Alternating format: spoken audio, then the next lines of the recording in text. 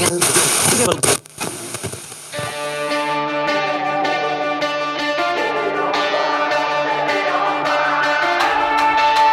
to the Born and Raised audio experience, presented by Onyx.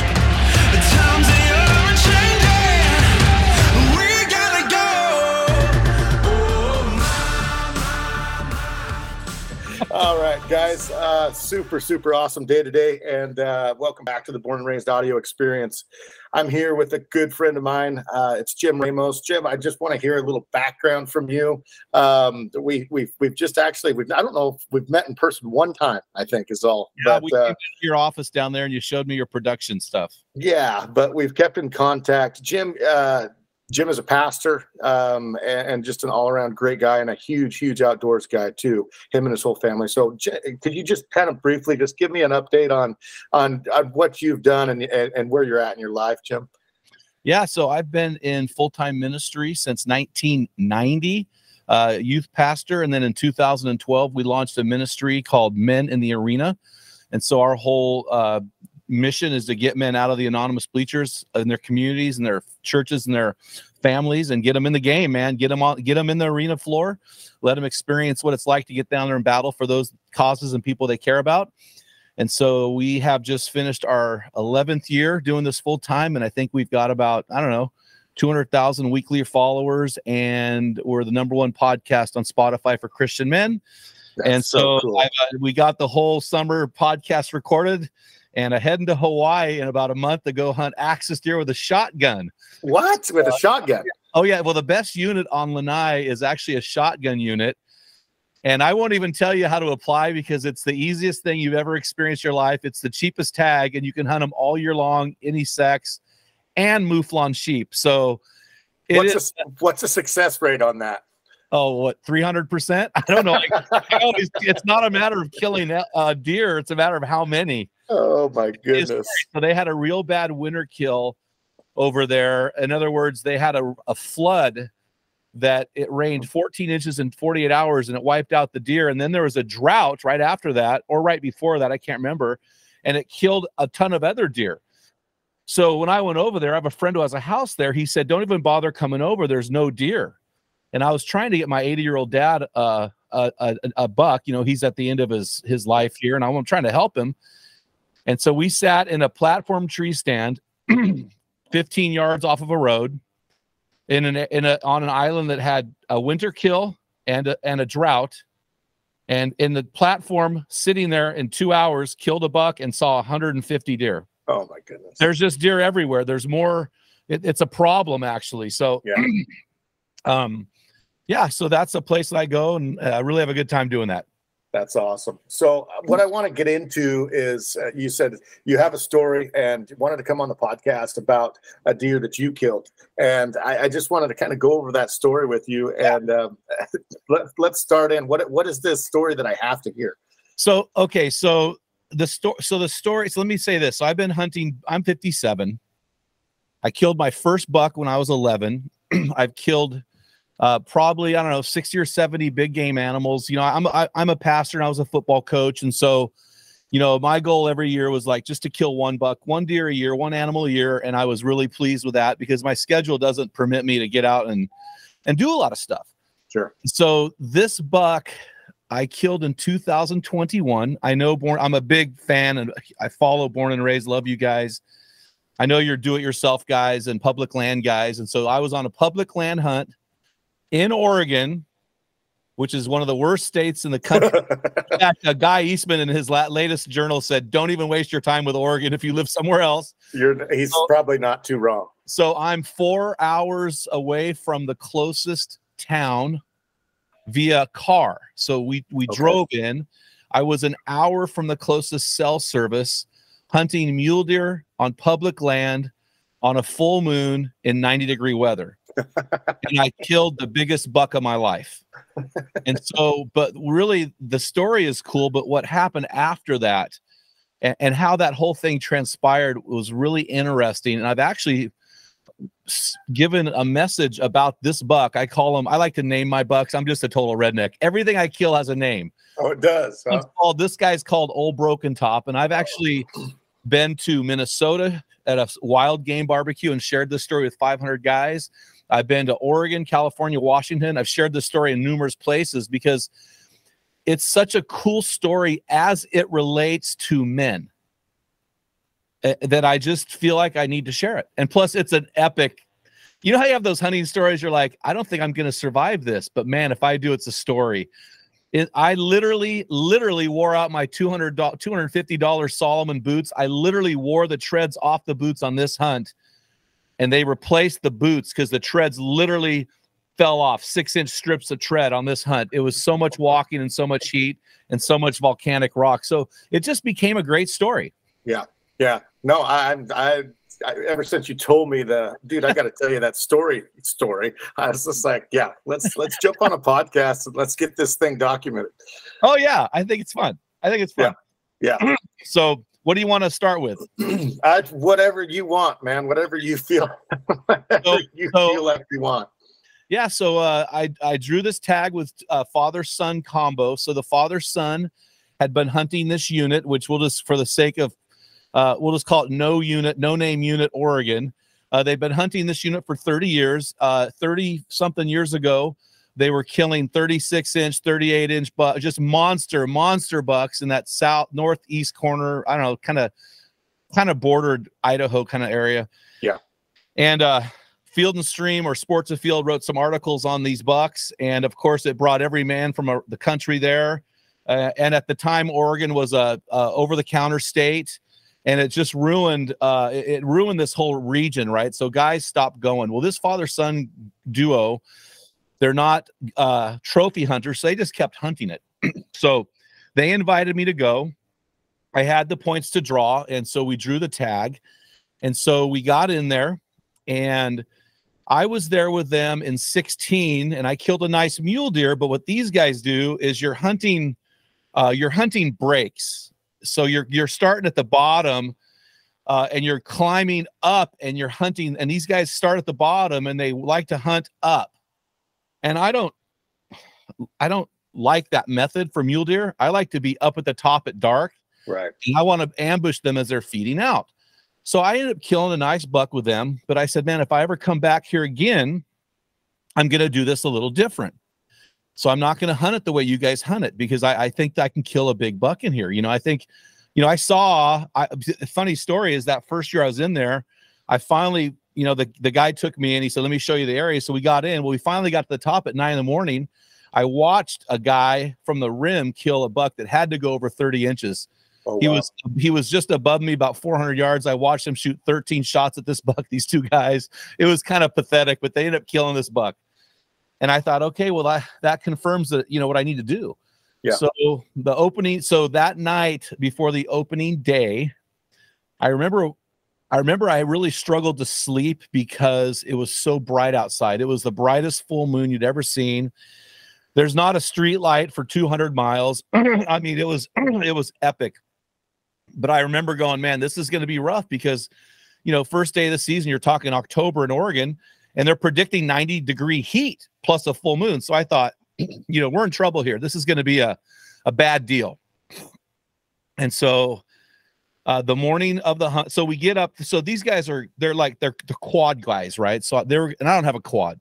Yeah. So they said, we'll give you a quad ride to the kind of get you up there about 3/4 away, and you can walk up in the dark. So about 3 a.m. or whatever, they dropped me off, and I started walking. In this canyon I'm hunting, there's one juniper tree on the whole rim.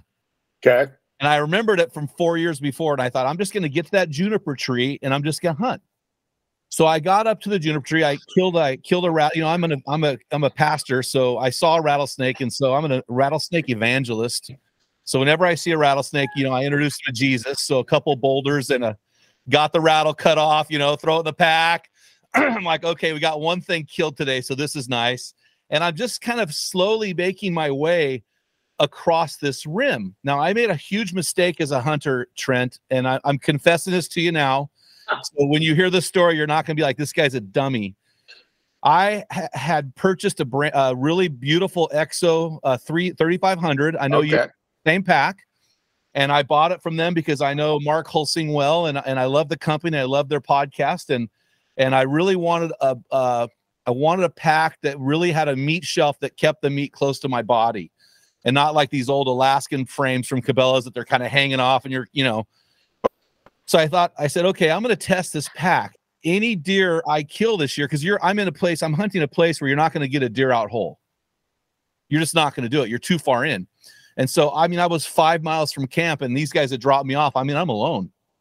So I decided that no matter what I do, normally I just bone these bucks out. I said, no, I'm going to quarter this buck out. I'm going to try to get a whole buck out quartered. Okay. I just want to see if the pack can do it. The problem, what I forgot to factor in was whether or not I could do it. I'm 54 years old at the time, and you've seen me. I'm a ex-college football player. I'm a 250 plus pound guy. I'm a big muscle. I'm not a typical wilderness guy, right? So I'm just making my way across. It's getting hotter and hotter, and I've got my Vortex spotting scope, and I'm in the scope, and I'm looking, and I'd pick up the scope and move a couple 30, 40, 50 yards, sit there for an hour, and just kind of making my way across this rim rock. And I'm in the spotting scope, and I'm looking down this, there's not hardly a tree around. So you're trying to spot bucks hiding in the brush, and you know how that works. Oh yeah. And all of a sudden I hear this. I'm like, what is that noise? I look to my left, and here's two bucks kind of half trotting out of the canyon. So they're about 50 yards from the top of the rim rock, right? I grab my spotter, I pull it, swing it to my left. I grab my Weatherby. I shoot a Weatherby Mark V 7mm Magnum. Okay. With the Weatherby, although I'm really intrigued by this Alpine MDT they made. So anyway, that's a whole other story. So I pull this gun up, and I know I could tell instantly the first buck is never the big buck, right? It's always the back buck. So I could tell that's a little teeny guy. He'd be an Oregon legal buck, and in Oregon they'll shoot those little forkies, but I don't like to shoot mule deer that look like blacktail. You know what I mean? Yeah, I know exactly. I'm telling myself I'm all alone. It's 10:30 in the morning. It's 90 degrees. And I told myself, if this is a 4-point buck, I'm going to kill it. He's running out of the canyon, but he's running sideways. And so that you can't tell how big a mule deer is from the side. Okay. Really hard to judge width, and plus this buck's on the move, right? So I put my scope up. I get the crosshairs on his head. I noticed, okay, he from the side, he looks like a good 4x4, right? Okay. So I just click, pang, shoot. And it was weird because what are we talking yardage here again? I'm guessing now 170. Oh, okay. Okay. So I shot him, and he stopped moving, but he didn't fall over. He just dropped his head. And I've never seen that before. But, I've hunted deer enough. My rule is I shoot them till they're down, baby. And so I cocked another one in. I put it behind his shoulder, and I killed him, right? So I'm sitting there, and I'm waiting for this other buck. At this point, this other buck's just kind of staring. Hey, come on, buddy, get up. Let's go. Yeah. And I'm waiting because I really don't want to disturb that buck, because I don't want to educate that buck. So I'm waiting for that buck to leave, and I want to make sure the buck I shot is down. I've had high loin shots before where, they get up and they move. So I'm just waiting. I wait about 20 minutes. And finally the little buck realized his buddy was in a sleep pattern that he wasn't going to recover from. So he made his way out of the rim rock. And so I walked over to this buck, and I thought, I don't know how big this buck is. I know he's a mature 4-point buck, which in Oregon, to kill a mature 4-point mule deer on public land, that's actually something to be reckoned with, anymore. So it's like killing a unicorn. Yeah, it kind of is. Yeah. So I came in on top of this guy because I like to come in up high in case something was, just in case he was down, and just in case. I figured he was dead. I hit him twice. So I come above him, and I get about 30 yards above him. I look at him, and the first thought I thought was, man, this is the biggest buck of my life. My second thought is, why are his antlers touching? Oh no. Oh no. Yes. So he's not real wide. He's about four wide. And what happened, and I know what happened now, when I put that gun up on his head to see if he was a 4-point, in the heat of the moment, trying to shoot before he went out of that rim rock, I forgot to pull the crosshairs off his head, and I shot him right in the eyeball. right? And so what happened when I shot him, he was running from right to left. So I hit him in the left, just right below the left eyeball. In doing so, I shattered the skull. His driver's side main beam at the base was just jello. And then his main beam on the right side, it was just 10 inches of it was gone. And this buck had nice, well, I'll show you the buck right now. I mean, this is the buck. I mean, he's got, look at that. Those are nice. I mean, it's a nice, beautiful, nice, right? Beautiful deer. So I'm sitting here looking at the greatest trophy of my life, and it became a tragedy. Yeah. I mean, what should have been the happiest moment of my life was like, I was really upset. I'm like, man, I just destroyed this buck. So now I've got another problem. I'm alone. It's 10:30. I'm 5 miles from the car or the camp, and I've got to get this buck out. And so I thought, okay, well, I told myself I'm going to quarter this buck. I took some lame pictures. I've got a picture I'll show you where the main beam, when you shoot a horn off a buck, it's purple there. Do you know it's purple? I didn't know that. Yeah, I did, and I don't profess to knowing that even. So, well, I had never, after 5 decades of hunting, I had never noticed that. I'm like, wow, the horn's purple when you shoot them off, right? So anyway, I proceed to bone this buck, or to quarter this buck out, and with much effort. I mean, honestly, it was I used so much effort in quartering this buck. I mean, I was almost done. I mean, trying to shove the 2 hind quarters into that shelf, and then the 2 front shoulders into the bag. And then I still got I was using the gutless method, but I still have to deal with the tenderloins and the loins. Thankfully, that first shot, or the second shot, had destroyed I hit him kind of high in the shoulder, and I didn't have to take any neck meat. And so, plus I had to get the spotter in there, the deer rifle, the binoculars. I had about 50 ounces of water left. Oh boy! And then you strap those antlers on. I don't know why guys strap them with the horns up high. I strap mine with the horns down low. Yeah. So I had the horns on the lid, but the antler heads broke. So every time I'd step, I'd get stabbed by the antler. So I've got my trekking poles on, and I don't know, man. You experience this all the time. I don't. 150 pounds of meat in 100-degree, 90-degree weather is brutal. I mean, I thought, when I was 30 years old, I used to look for these opportunities. Now I try to avoid them, right? As far like the plague. Yes. I'm going, I have nobody to help me. I'm whining. I keep telling myself, I'm going medical, man. I'm going, and I'd stop and I'd have to bend over because the weight was so heavy. I couldn't even, I'm a guy who does reps with 300 pounds on the squats. I'm not a weak guy, but I mean, I'm like bent over. My trekking poles are bending. Oh boy. Because I'm just grinding, right? So I'm like, I just have to get to the top, and I only had to go, I don't know, 50 or 60 yards. But then I had about, I don't know, I'm going to call it on Onyx. It looked like a half-mile walk. You're kind of navigating through volcanic rock in Oregon.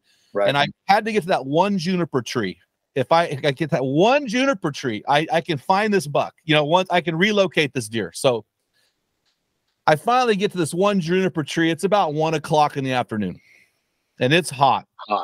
And I drop this buck off. I've got them in game bags, and they're not really cool game bags like yours. They're just those generic crappy ones. But I have them I get them in the game bags. That's not an advertisement for the crappy bags. That's an advertisement like Ramos. You don't buy the bags of born and raised guys. So I drop this buck off under this boulder, right? Because you're in this rocky volcanic area. Sure. I create a waypoint on Onyx, right?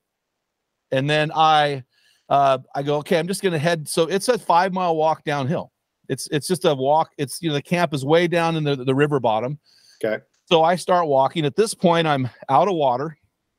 I'm bloody my pants are bloody. Thank God I was wearing those. I'm a massive fan of the Walmart Wranglers that you can buy $25, and they're the best pants ever made. And they're super lightweight. I'm like, thank God I'm wearing these and not my corrugates from First Light, because those are a lot warmer. Yeah, there you go. Thank God I opted to a warmer weather pant. My boots are just, I'm like, man, I'm just a mess here. I am hurting. And I'm on the radio calling my buddy. And they had killed a buck, and they were taking care of a buck themselves. So I finally get about 2 miles from the camp, and I get a call on the radio from my buddy. He goes, "Hey, we got a buck down. We got it to camp. I'll come and pick you up." He had just bought a brand new side-by-side. Nice. Like, "I'll come and pick you up." I say, "Hey, pull one of my frozen water bottles out and bring some water. I'm out of water. I'm like really close to dehydration. It's getting dangerous. So come get me." So he said, "Okay." So, the whole time I've got this buck, and I'm like, man, I've got this buck on the mountains. I've ruined the buck. I mean, now the meat might get ruined. It's 100 degrees. I mean, this is not good. So he picks me up. He hands me this frozen Gatorade bottle of water. He said, "Man, hey, you're not going to walk another step today." I go, "Bro, I'm hurting, man. I'm like, thank you. That you saved me, man." So we get in this brand new side-by-side. We start heading up the mountain. I've got my GPS, but you know how the Onyx works. Now I'm down to about 40% power, right? And so we get all the way to about, I don't know, 3/4 of the way to the top, and his side-by-side stops working. It just stops. Oh. And this guy's a mechanic. I mean, he's a mechanic. That's what he does, right? He gets out. He's looking. He finally goes, "Hey, man, I got to tell you, I don't know what's wrong with this thing." So, bro, we are 5 hours from the closest town at this point. We're in the middle of nowhere. We've got no cell service. He said, "Jim, I don't know what to tell you, man. We have to walk back to camp." Well, so we're 5 miles from camp now.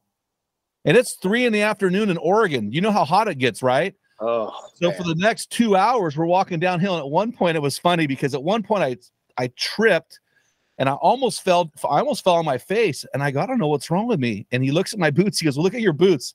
There was a 6-inch shred of boot just came right off, and I tripped over this shred of boot. Oh, my. So he says to me, he goes, "Hey, man, you want me to carry your gun for you?" And I was like, "Oh, hell no. There's no way I'm walking out of these hills with some other guy carrying my gun. In fact," I said, "if you want to be, I might just fight you right now. You're not dude, there's no way. Come on, Trent. You know that you would not hand the gun over." It's a tough one to swallow. I will tell you that. Like, I am not handing the damn gun over. So we walked down. We finally made it down. I mean, it was by the time we got down to the camp, it was 5 o'clock. Thankfully we had 2 more quads there. We took the 2 quads up. We found the deer. Got the deer to the river. The deer was in great shape. Oh, good.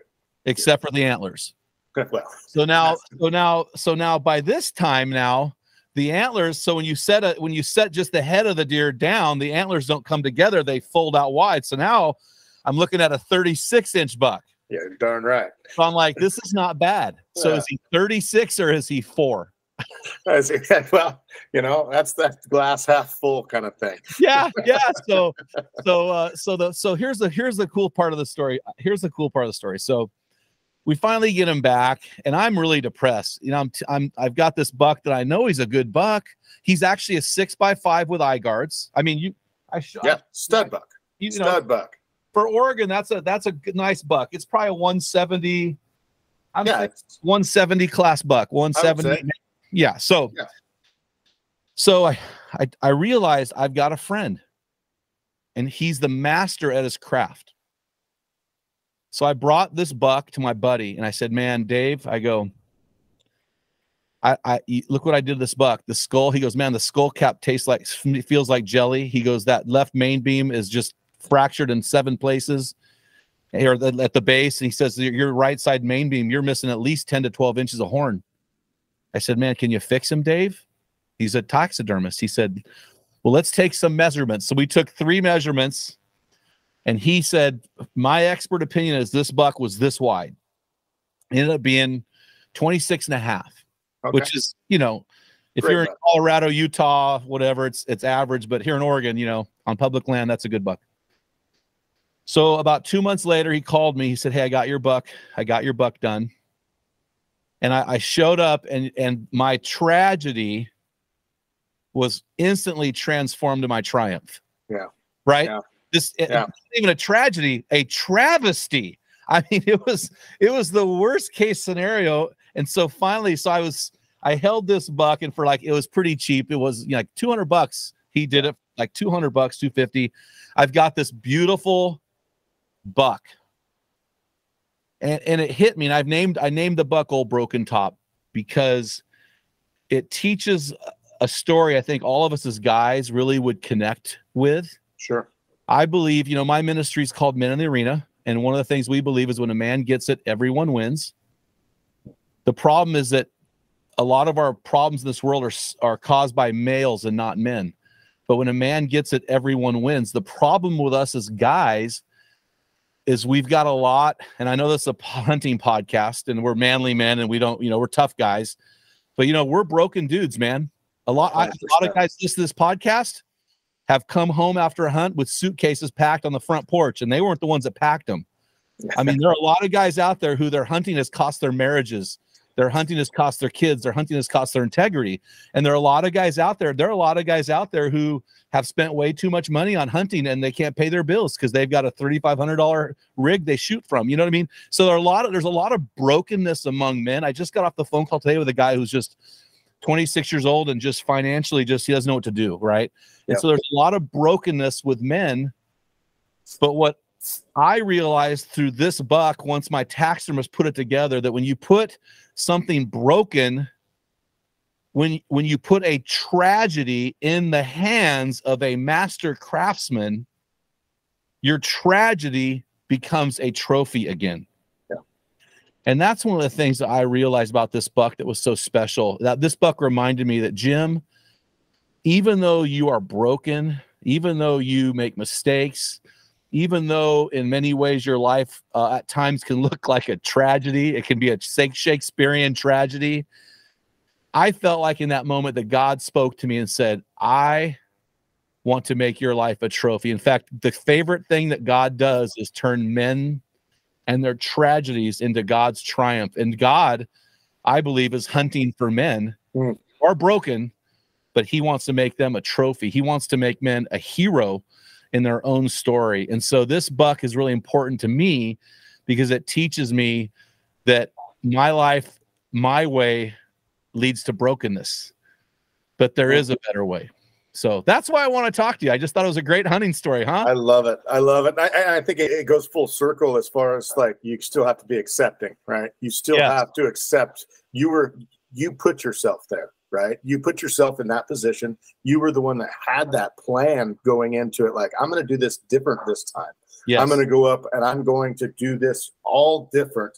And so you had your own plan in your own head, and then how it turned out at the end is just like you had to be willing to accept those consequences of what you did and how you went about it. And nobody was going to get me out of it. But you know what you just reminded me, Trent? You just reminded me of something. I hadn't thought of this before. I think the biggest mistake I made on that hunt was not deciding I was going to quarter that buck out. I think the biggest mistake I made was I went in alone. That's right. I was kind of getting that, like, that's the decision that you made, right? To go into this thing. And I think it speaks volumes of, okay, the decisions that we make as men, as women, as anybody. I think it's amazing. Like you have to deal with those decisions, but it's how you react afterwards that is going to be the main thing. And like you say, the tragedy to triumph, kind of thing. And I think that's huge. I really do. Yeah. And, we live in a world today that says, I made the decisions, I made the mistakes, but you're going to pay for my mistakes. Like, we live in a generation today with men growing up who are unwilling to accept responsibility for their actions. Correct. So, this is a problem. And that was, and you see this all the time because you guys, killed 13 bears this year, and every bear you kill, well, people don't know about bear hunting is the good news is every bear you kill is in the bottom of a canyon. Every time. Bad news is the truck's at the top of the canyon. And so, it's the same thing. I mean, what kind of man would I be to go on a bear hunt and shoot a bear and go, okay, you guys go get that bear and bring him up to me? Well, no, you shot that bear. That's your decision. Yeah. And so we have to accept, I think that may be the thing that separates functioning men and women from dysfunctional males and little girls, chronological age, not a factor here, because that is that unwillingness to accept responsibility for our actions. Yeah. No, I think too, like, and then if we kind of touch on this from the hunting aspect, like, what would you have done different? Like the things that could have been put in place first. And that's what I think you need to look at it from a life aspect, and also from, okay, Why did I could have died. Where did I go wrong here? Yeah, I think for me, there's a couple things I've learned. I mean, like I said, I grew up backpack hunting in the early 90s when I was a young man. That's what we did. We would kill bucks and we'd haul them out. We'd bone them out and haul them out, 90, 100 degree weather. The California's A zone where I grew up.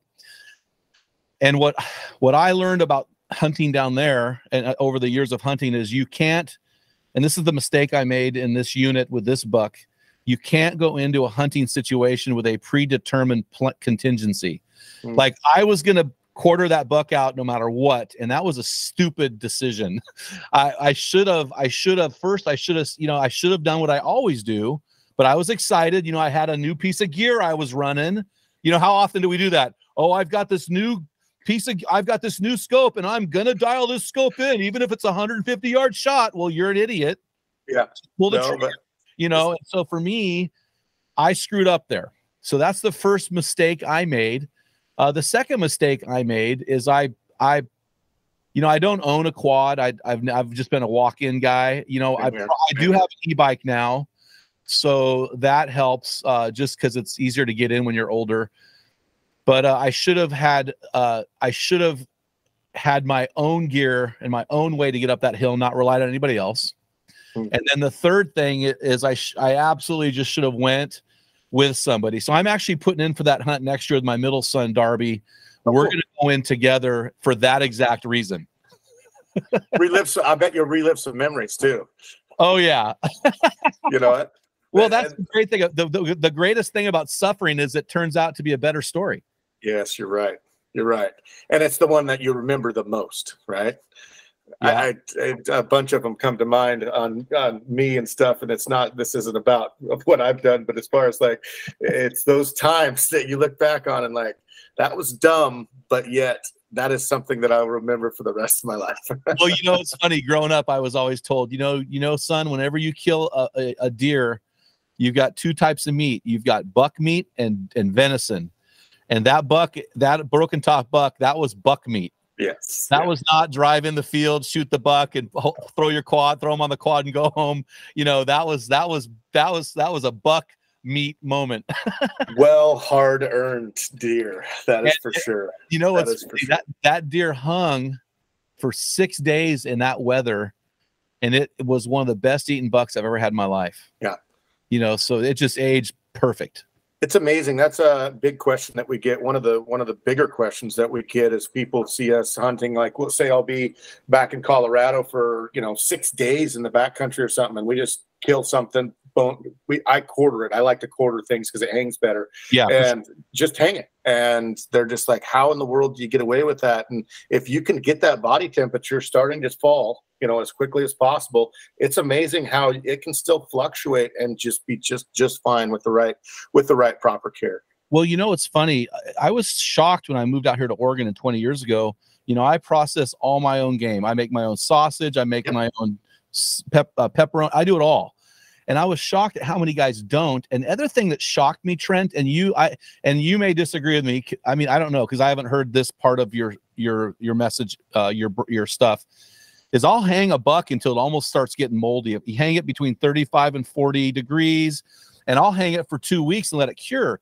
A lot of these guys are afraid to let their bucks cure, and they have that gamey taste. And so this buck here, what we did, even though it was as hot as it was, we put it under a tree. At night, we let it hang just with a deer bag on it, or deer bags, because it was obviously quartered. And then in the daytime, we would put a tarp around it. Okay, cool. We would just kind of insulate it in the day from the heat, and then we would open that at night and let it air.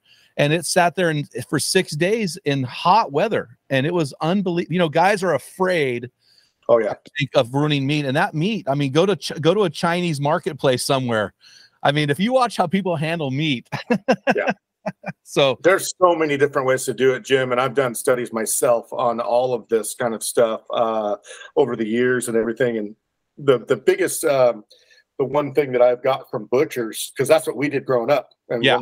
When the mold started to get on the on the hindquarters is when you trimmed the mold off, and then that was time to put him up. And and the more knowledge that I get on it, as far as having a good cooler and having all your humidity kind of right and everything and the temperature down, the knowledge that I get on it is like a beef. The reason that they're hanging beef is because those fat cells, what they'll do is separate, and they'll make that.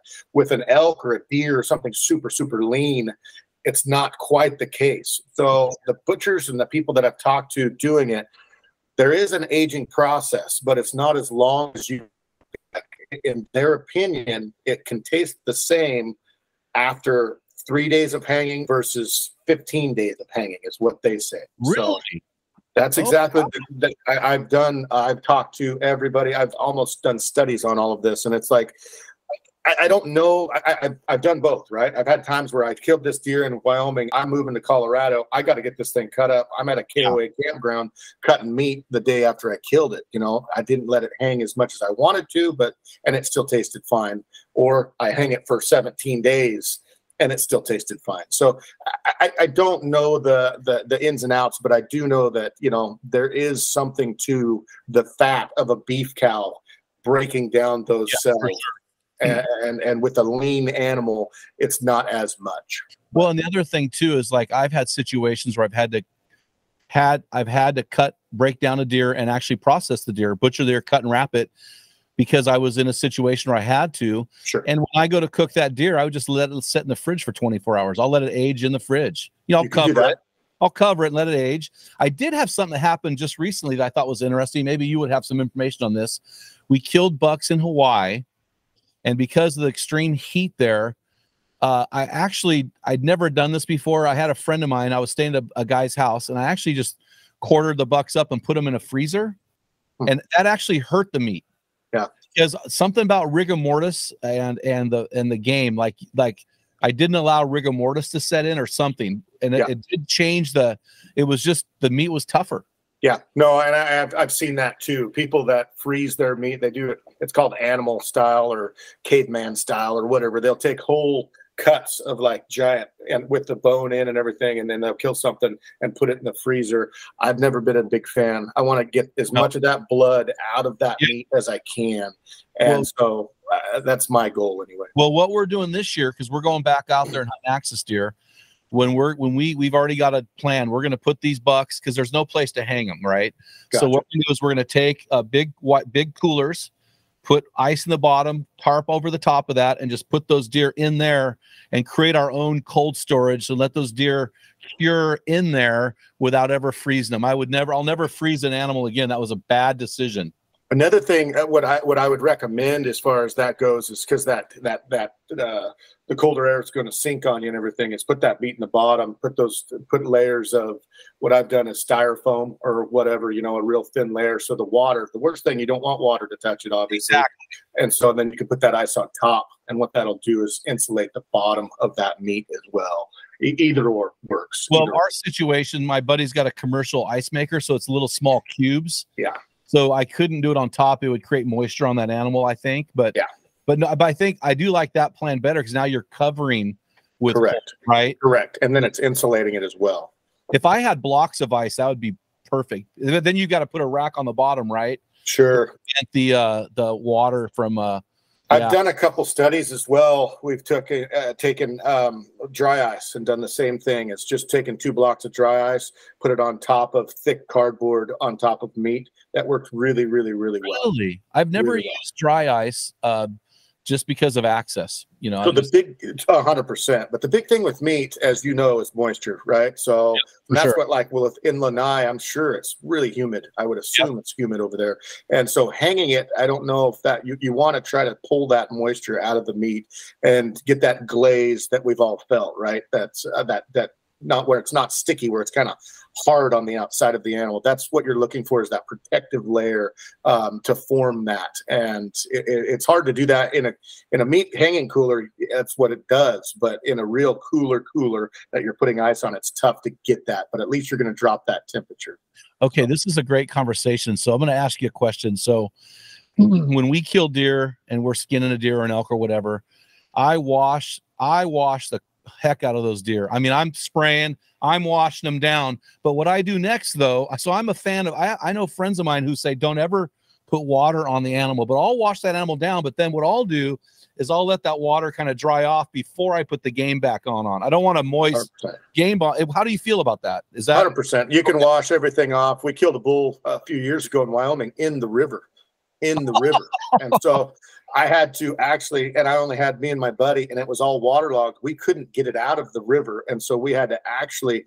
But it's weird because looking back on it, it was the cleanest elk we've ever done in our lives. Oh yeah, that's awesome. Yeah. I would totally agree with you as far as just getting that glaze on it after it's all wet and everything. Hang that thing up. Let it just get that natural glaze on it, and then after that, you're good to go. Well, I'll tell you, I'm a big fan. I'm a big, massive fan of killing them. But I'll tell you what, I'm a pretty big fan of eating them. And yeah. So, and the other thing too is I think a lot of the people listening to this have spouses, whether it's a wife listening who's got a husband or a husband listening who's got a wife and kids. Nobody likes gamey meat. Everybody wants to measure their meat against beef, right? And so you've got to have a piece of meat there that's going to taste a good and not taste, gamey. Okay. And so I think, how long you cook the meat is critical, and how you cure the meat is critical. Those two things are critical. So. Yeah. 100%, man. 100%. So it's been so good talking to you, brother, man. You too, man. We don't we don't get the time enough, but this actually allows for that, which is kind of nice. Yeah. Well, hopefully I'll be able to, hopefully I know you're going to generate stories, because that's that's what you do, is you generate hunting stories. Yeah. Hopefully I can generate the stories. The backpack part of it is, it's funny, man. I was sitting there I was at an event, just an outside event the other day, talking to this young guy, great guy, 29-year-old guy. And he's talking about he's going hunting for deer, and his pack's 60 pounds. And I'm like, bro, let me help you. And he's like, oh no, man, I need 60. I go, you're packing your fears, buddy. Yeah. Man, are you kidding me? What are you packing in there? And I packed into Hell's Canyon one year hunting elk, and a guy brought a gallon of milk in there. Oh my goodness. I've never heard that expression before. You're packing your fears. I've never heard that. That's a Hunt Back Country podcast expression. Oh, it sounds like Mark and Steve. It sounds exactly like that. That's exactly who it is. But I mean, yeah, you're packing your fears, bro. Anyway. I love it. All I'm saying is the older I get, the lighter that pack's got to get. You know what I mean? I can't pack too many fears. It is amazing. And that's the cool thing about like archery elk hunting. Like, the big thing when you're anything else that I've found and everything is I like to have a spot and scope with me. That spot and scope weighs a boatload of weight, and then you got to have a tripod, and then you got to have all these things, you know what I mean, and everything. So it's like going into it, I think like you were stating it earlier, like, okay, figure out your actual weight, and then figure out what it is once you kill something. What's that weight going to be, and try to say, okay, well, maybe I could leave, the 200 feet of rope behind. I don't really need it. Well, even with the spotting scope, I took off the top vertical rod. Yeah. I took that off because I'm usually spotting from a sitting position, and I took the adjustment handle off. So I saved a pound right there. You don't have to have everything they provide.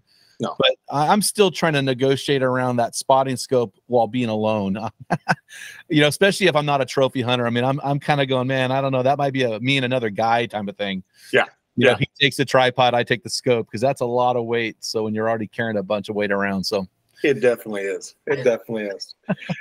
Well, man, I appreciate the message, and I just the way you tied everything together. I do appreciate that. I think there's definitely value there for everybody listening, guys. If there is something tugging at your heart, as from what you heard here, how can people get a hold of you, Jim, and how can people follow you guys?